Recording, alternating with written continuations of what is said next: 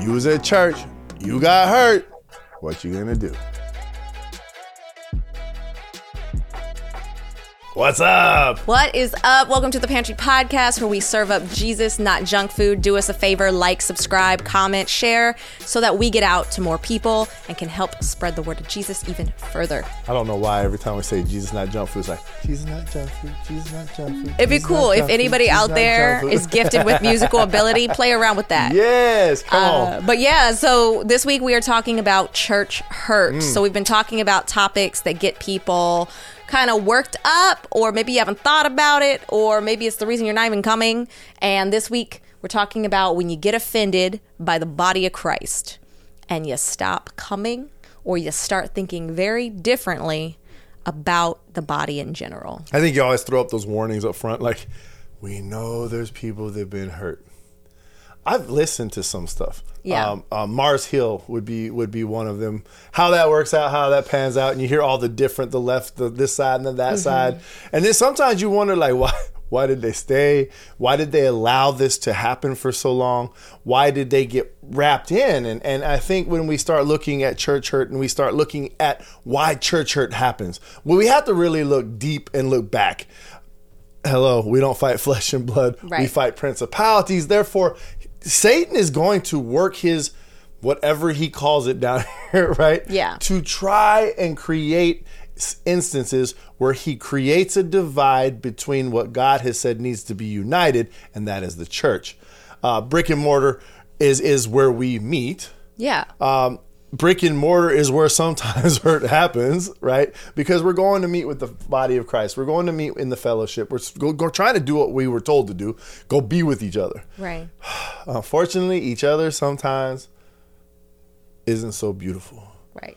We've gone through some things. We've heard some things, right? That's what we've been discussing. We've been talking about this on and off as we've gone through our week. Like, what do you really talk about in this? Yeah. There's a lot of different layers. So, of course, again, caveats. We acknowledge that you can be hurt. In any other situation, social setting, organization, group, you can be hurt. So we're not here to say you can't be hurt by the church, because it is... Oh, Lord. A group of people, and, right. and people are messy and flawed, and they're not always going to say the right thing. Sometimes they are downright toxic. Sometimes they are absolutely sinister. And for all of those reasons, we are not saying that you shouldn't have felt hurt in the moment that you felt hurt. We aren't here knowing your story, but unpacking the instances, and I think that's where we're going to be going today, unpacking what you should do biblically, right? Because we can't give you a formula for every scenario, but there are some scenarios that the Bible does give you exactly what you should do.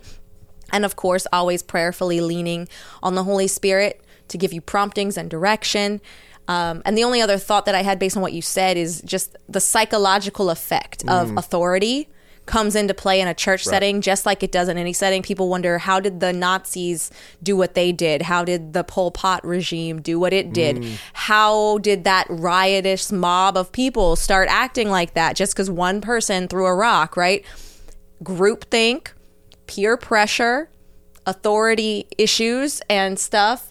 People get very suggestible and end up staying in situations that they shouldn't, doing things they never thought they'd do, and that might make some people scared and make them think that they have to stay or else. There's so many different reasons why. But so we're not saying this isn't a serious topic. We're saying, what does the Bible actually say? Because it does address some of these things.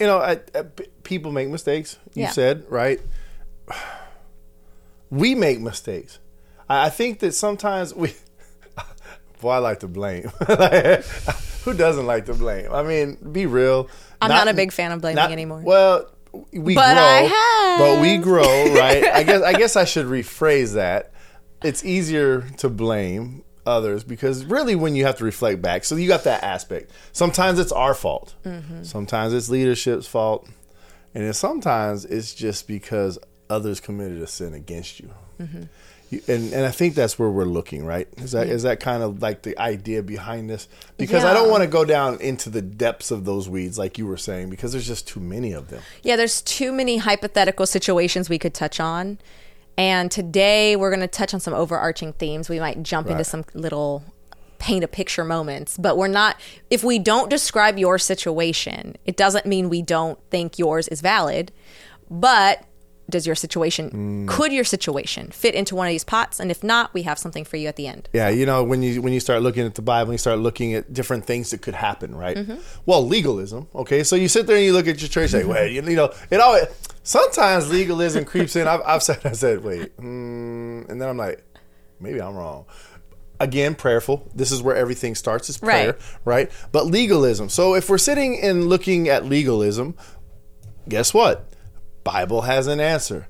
Read Galatians. You know, it's like there's all of these answers. Legalism. It's like, okay, we go in there and it's like, you got to do this, you got to do this. You start checking off boxes, and then Galatians comes and says, nah, man, it's grace.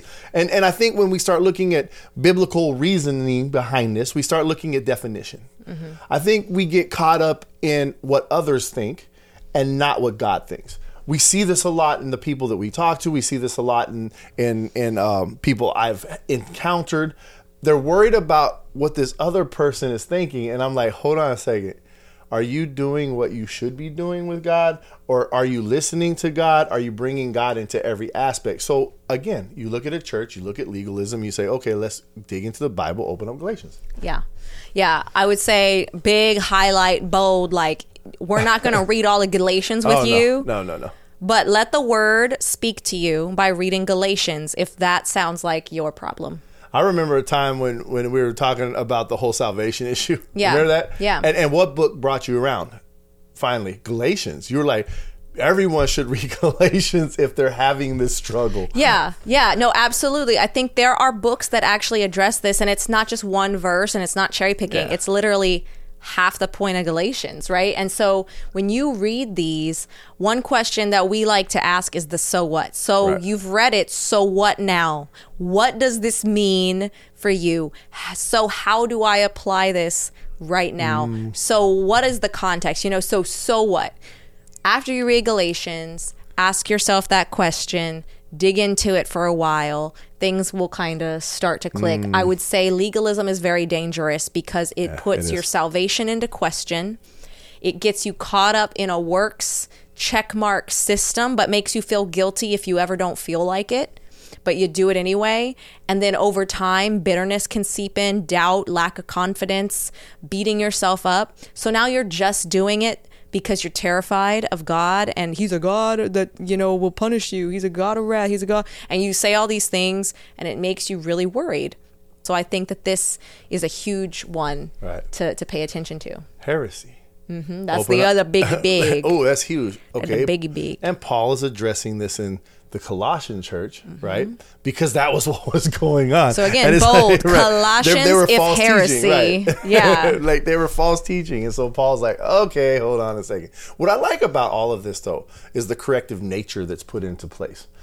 It's not like Paul goes in and destroys it and tells them, I hate you. I'll never come back here. He's always telling them, I can't wait till the next time I see you. Now, I don't know how you could take that. It could be like, I might be like, I hope he don't get here. Right. Or you could be like, I hope he gets here. Yeah. But it's always in this light, in the way he writes his books. We've talked about this before, that he brings in, you know, love and grace, and then he brings the issue, and then he throws out the correction to the issue, and then how much he loves them. Sometimes hurt sticks and hurt stays, but there's an answer to our hurt. And every time I've turned the pages and everything that I've had an issue with, because hold on a second, the Watsons, we have had our own moments, nothing horrible or you know, but where someone's controlling. But we've been hurt by people in the church and ways things are done. Yeah, and it's like, but at the end of the day, it's like, okay, Lord, but why am I here? What do you have for me? And how does this really impact me and you? And we have to answer that question. We need it not to impact the relationship. I think that's the most important, because I do see people who get church hurt and then walk away. And that's the worst thing that a person could do, because then you've just been isolated.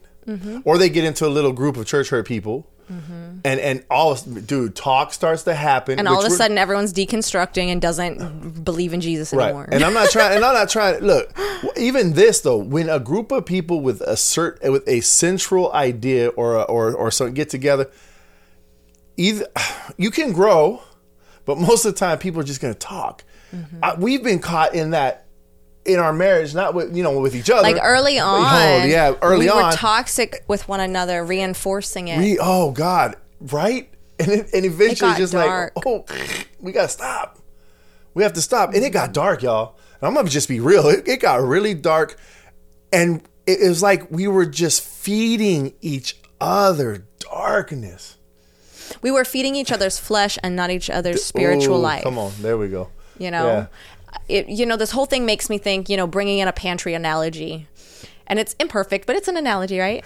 Maybe you'll think of it every time you're in your kitchen. So you know how you buy a pan and it's all spotless and great? Sometimes that's how we feel when we first enter the church because we feel so loved. Maybe we feel scared, but we're like, oh, a fresh start. Oh, these people are great. These people, I can count on them because, the Bible is true and they're filled with the Holy Spirit. So they're going to take care of me and I can take care of them. And this is going to be the best place ever, etc.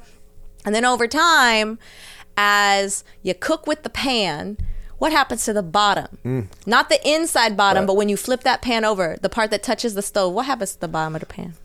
Just quick hair. Because it gets dirty. Exactly. It gets dirty. Okay? I don't want to deal with it. Gets dirty. With Lord knows how that much grease. I don't spill that much, y'all, but somehow the grease ends up on the bottom of the pan, turning brown. And it gets all cooked and baked in there. Now, imagine that's all the times you've been offended at church. And if you don't ever address it, it completely changes the color of the bottom of that pan. And some of us can live our whole life like that. That's fine. Honestly, in your kitchen, the pan can survive just fine like that. I don't know how it impacts cooking, but not very much. I've seen some crazy pans do some delicious food, right?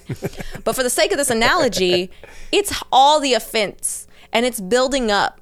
And the longer it bakes in there, the harder it is to clean. And sometimes you'll do a half-hearted flip over with a little bristly thing, like a little scratchy thing and a little bit of soap. And you'll be like, scratch. Oh, man, it's so tough. I don't got time for this. I can't take this off. And you leave it there.